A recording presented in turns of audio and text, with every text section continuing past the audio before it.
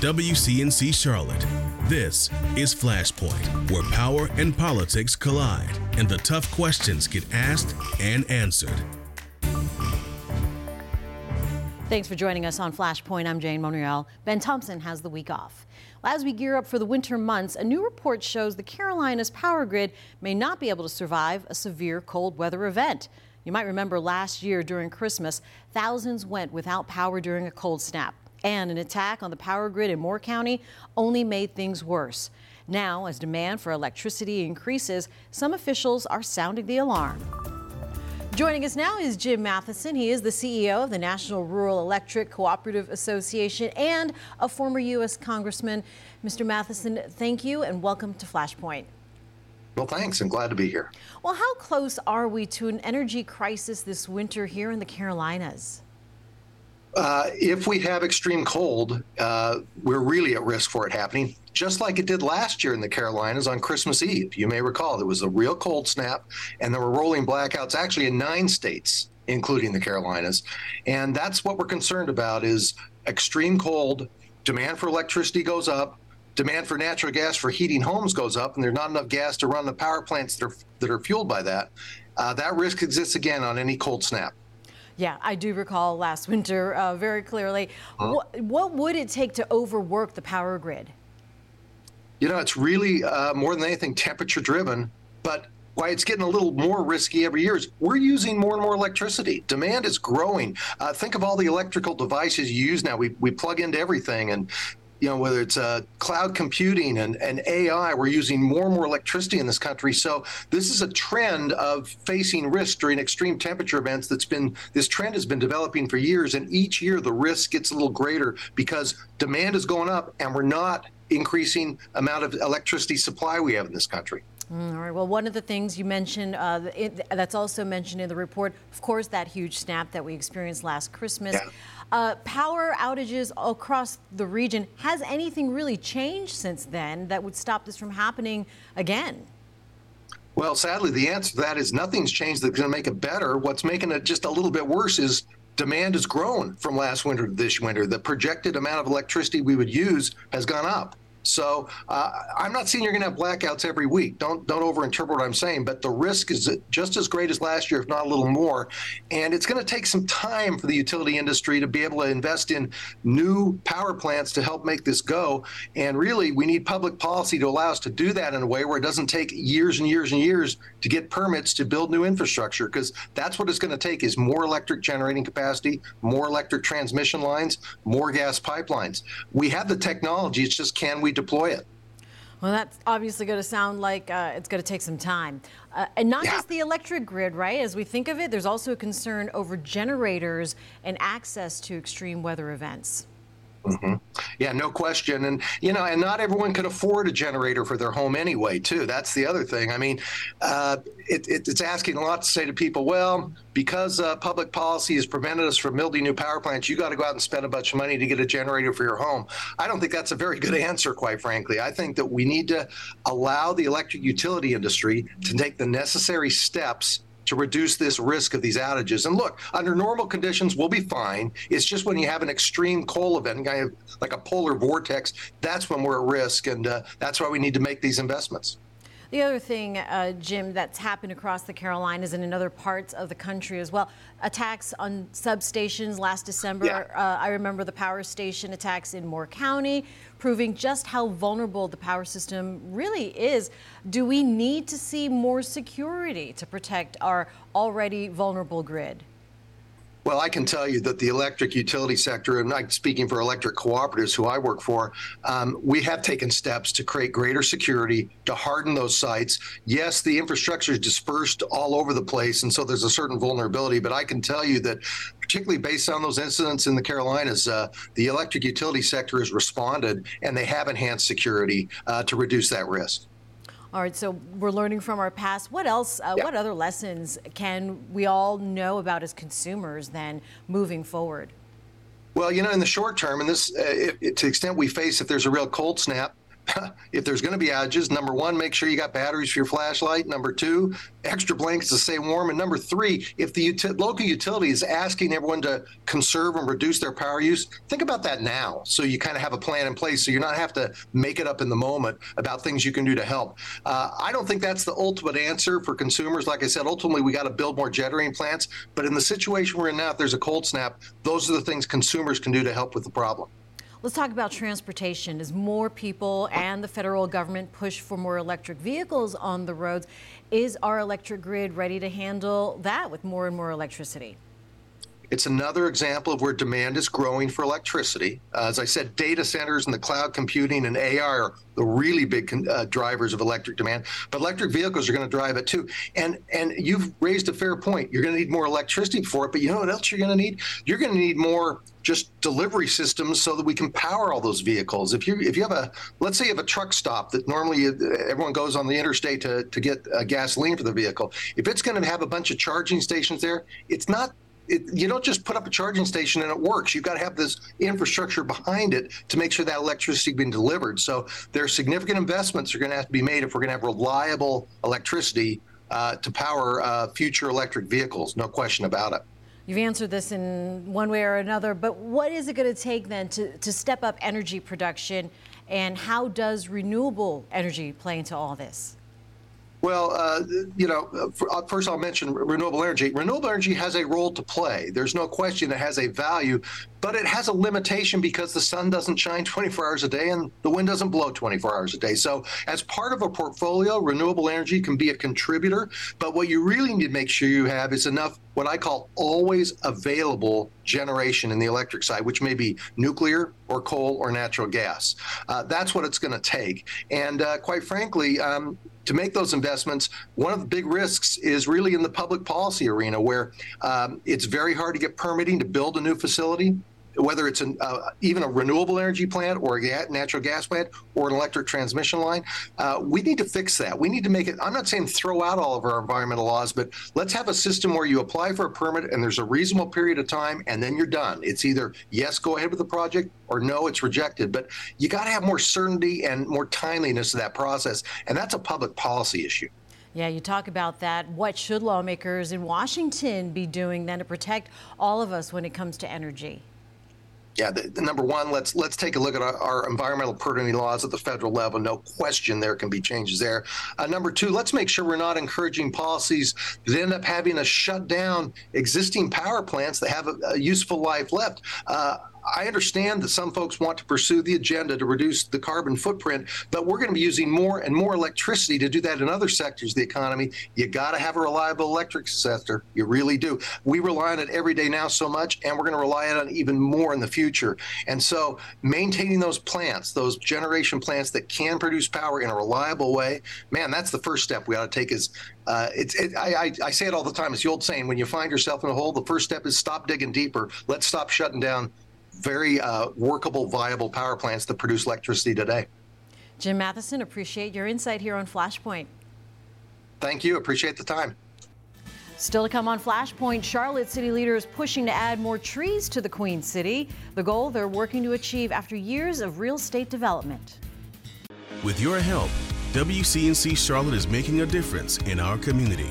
Beautiful day, so many people helping. This is incredible. Let's spread that love tonight. Here is a $5,000 check that you guys can use to further the mission. There is nothing on earth like the feeling of giving back with your hands. $5,000 to you and Block Love Charlotte for what you guys do. If you'd like to make a difference, go to WCNC.com/make-a-difference now.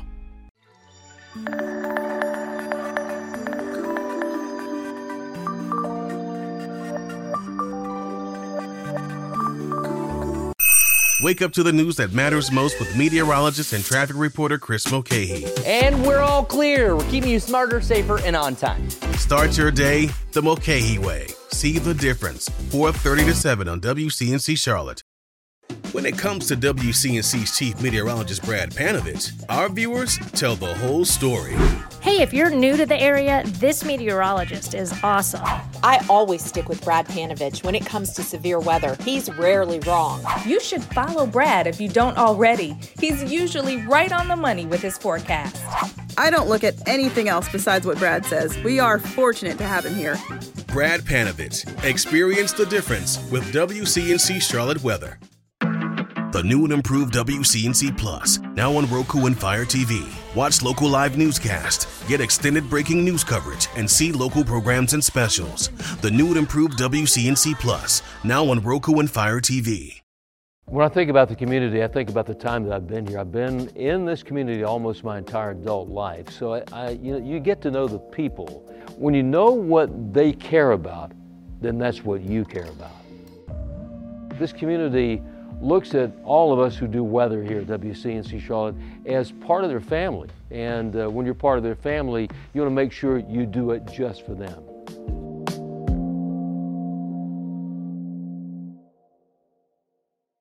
At WCNC Charlotte, we believe it is crucial to make a difference in our communities. That's why we go beyond just reporting the news.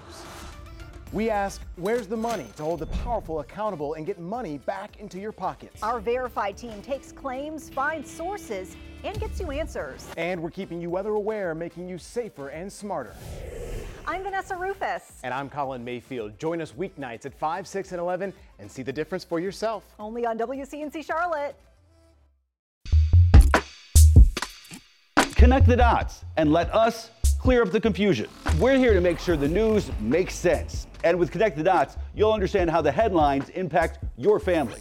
See the difference on WCNC Charlotte.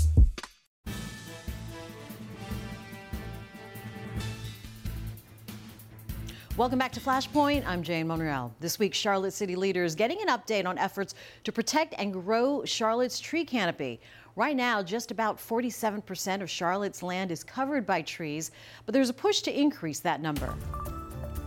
Joining us now is Jane Myers. She's the executive director of Trees Charlotte. It's a public-private nonprofit working to grow the city's urban forest.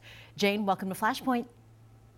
Thank you. Thank you for having me. It's an honor. Absolutely. Your organization working to maintain and grow Charlotte's tree canopy. Why is this so critical? Well, trees do so much for us. They benefit us in every aspect, from mental health to physical health. They cool our communities. They clean our air. We like breathing. They absorb stormwater runoff. They just are the gifts that keep on giving. I just am so impressed with all the research that shows what trees do for us and for our community. So it's very important to have them as our greatest natural hallmark, as we like to say. Yeah, breathing is good, Jane. The numbers that you shared this week show the canopy slowing declining, though, right? So down 0.5% from 5 years ago. And with so much development happening in Charlotte, what is it going to take to bring those numbers back up? I think I always tell people it's going to take everyone. The city of Charlotte has so many wonderful, dedicated people to our city, and we all need to be a part of this mission. But we're going to, right now, between the city of Charlotte and Trees Charlotte, we plan approximately and distribute approximately 6,500 trees annually. We are definitely going to have to uptick that significantly to start to get on the growth side. I think our initial goal would be to get net neutral, but also to get to where we are growing our canopy and hopefully one day reaching that 50 by 50 goal. That's the dream. All right, take us behind the scenes a little bit. What technology is used to calculate Charlotte's canopy? Yeah, this study was different than ones we've done in the past, or at least the last one that I was most familiar with. And it used AI, which is a different technology to kind of calculate and read, like, I guess I would say machine learning, where it learned how to read the different images across the city. So when it looks at the canopy, it can really tell more incremental growth, I would say, than we might have been able to tell in the past, which is really how we've offset a lot of the loss that we found that we were experiencing over the past 5 years. And so, but it is still lost, and we want to make sure that we try to fight that, because the bigger headline that was a little, jarring, if you will, goal would be by 2050, if we don't dig in a lot deeper, no pun intended, we won't be at best case scenario 40%, and we definitely don't want to go that low. We want to try to keep our city, like I said, as green as everyone knows it when they come and visit. What are the challenges, you say, do you believe are the challenges to our canopy then? Our greatest loss happens on residentially zoned property. So I think, we're the third fastest major growing city in the country. And so, there's the challenge of making space for everyone. And we just need to do it in a thoughtful, respectful way. But I think people also need to be conscientious. If we can add to the true canopy builders, those are the bigger trees, the oaks that we also love.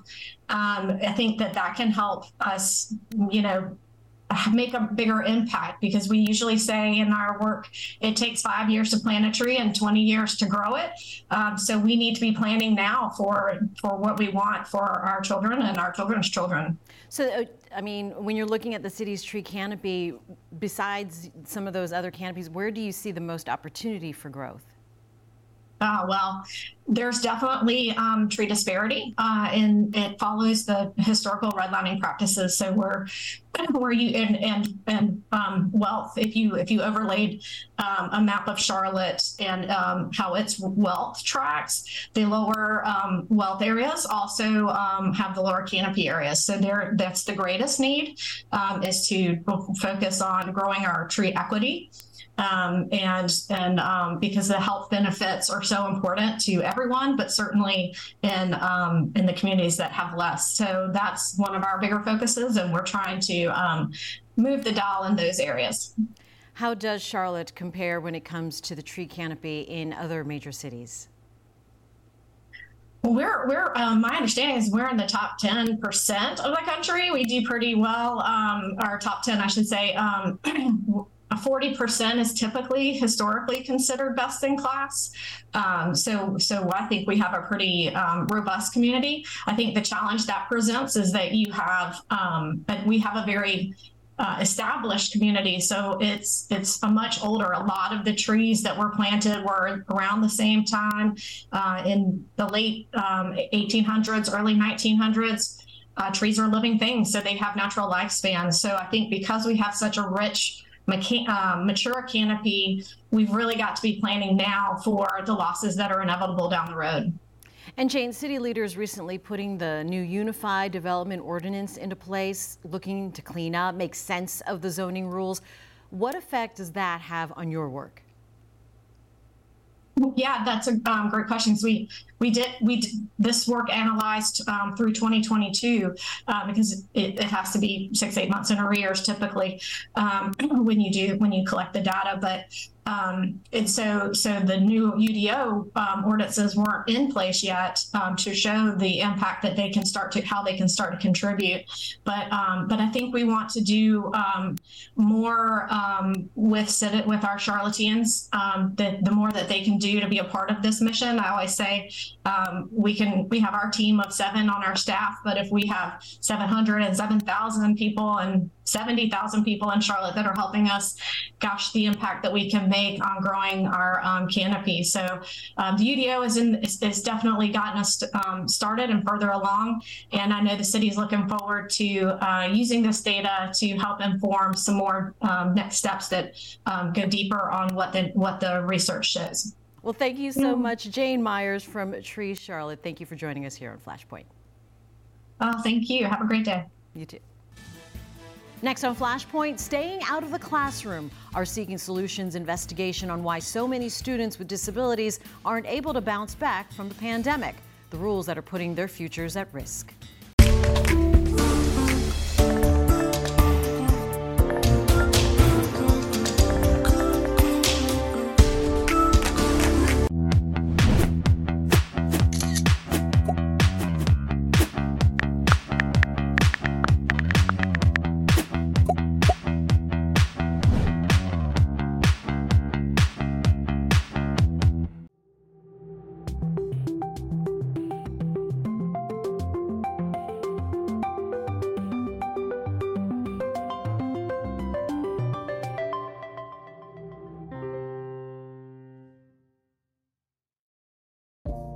At WCNC Charlotte, we really want to make a difference. We have tools like Verify and Where's the Money to really listen to viewers and see what they're struggling with, whether that's trying to get money that you deserve or answering a question that's confusing you. We're not the experts, we're interviewing the experts. And that's why we want to bring it to you so you can see the facts, how we check them, and how we get the answer.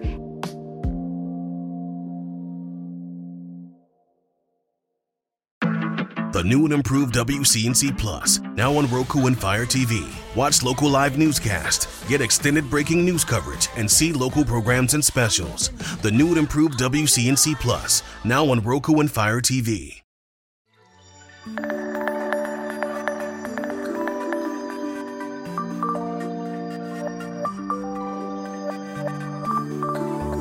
When it comes to WCNC's chief meteorologist Brad Panovich, our viewers tell the whole story. Hey, if you're new to the area, this meteorologist is awesome. I always stick with Brad Panovich when it comes to severe weather. He's rarely wrong. You should follow Brad if you don't already. He's usually right on the money with his forecast. I don't look at anything else besides what Brad says. We are fortunate to have him here.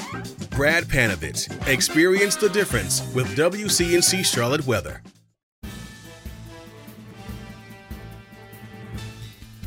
The pandemic may have introduced most families to the challenges of remote learning, but students with disabilities and their parents have suffered the effects of that kind of education for years. We've learned hundreds of students are not allowed to attend school because of behaviors linked to their disabilities, and thousands of others can only go to school for a small part of the day, putting their futures at risk.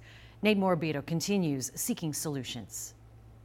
You can imagine the strain on families. Parents left scrambling to juggle work, home life, and their kids' schooling, all while fighting for their children's education rights, facing a system that regularly keeps these vulnerable kids out of the classroom. She wanted to buy back to school supplies like her sisters.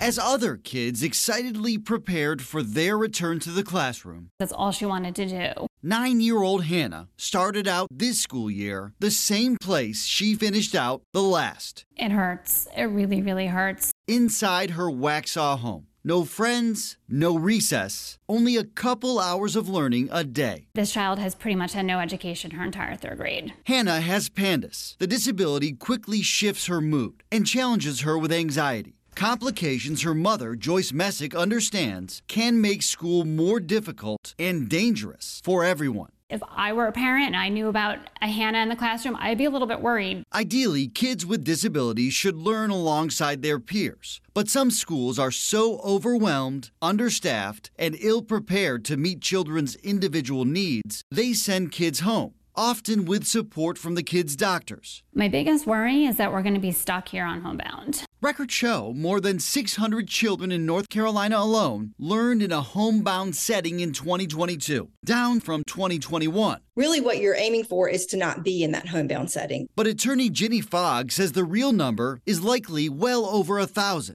I suspect that there is frustration over how to serve students with challenging behaviors. Up until recently, Fogg worked for Disability Rights North Carolina, an organization that has repeatedly urged the State Department of Public Instruction to better track these students and provide more oversight so they don't remain at home longer than they should. I think there's a lack of willingness to engage in the behavioral supports that are needed. While NCDPI tells us it has remained responsive to those concerns, Disability Rights maintains the state has not yet taken appropriate and necessary action to ensure statewide accountability.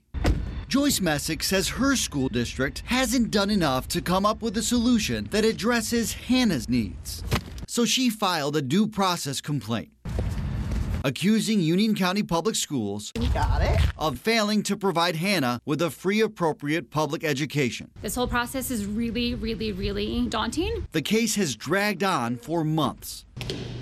A judge wouldn't let our cameras inside the most recent hearing, but over several days, the mom argued why she believes a nearby specialty school for kids with profound disabilities is best suited to meet Hannah's needs. The district disagreed, saying she'd be better served in a quiet room at an elementary school where they can offer 2 hours of instruction a day with a pair of homebound teachers. The best alternative after Union County removed those teachers from the home in September when the girl grabbed a kitchen knife and threatened them. I am not optimistic that we will get justice for Hannah through this due process hearing, unfortunately.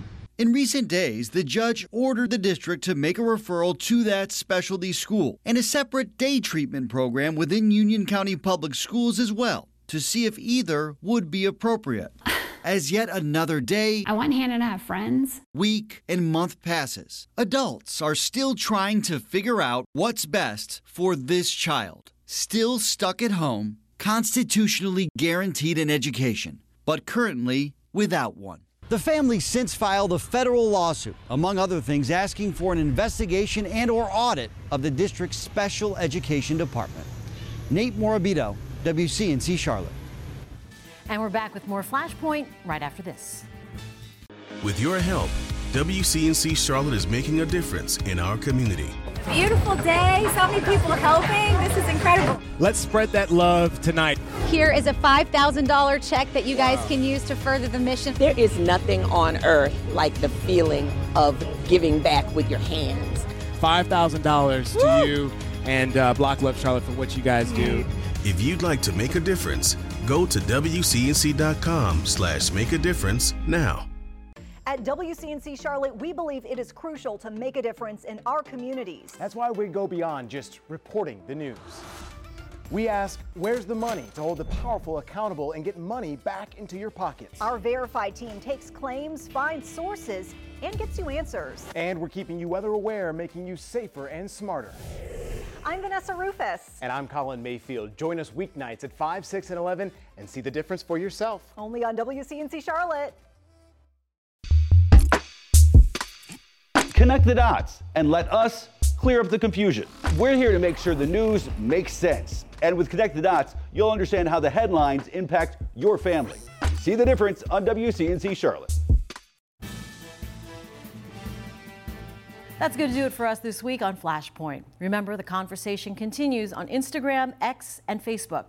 If there's something you want us to cover on Flashpoint, let us know. And as always, remember to listen and subscribe to our podcast. You can find it wherever you get yours. Ben will see you right back here next weekend.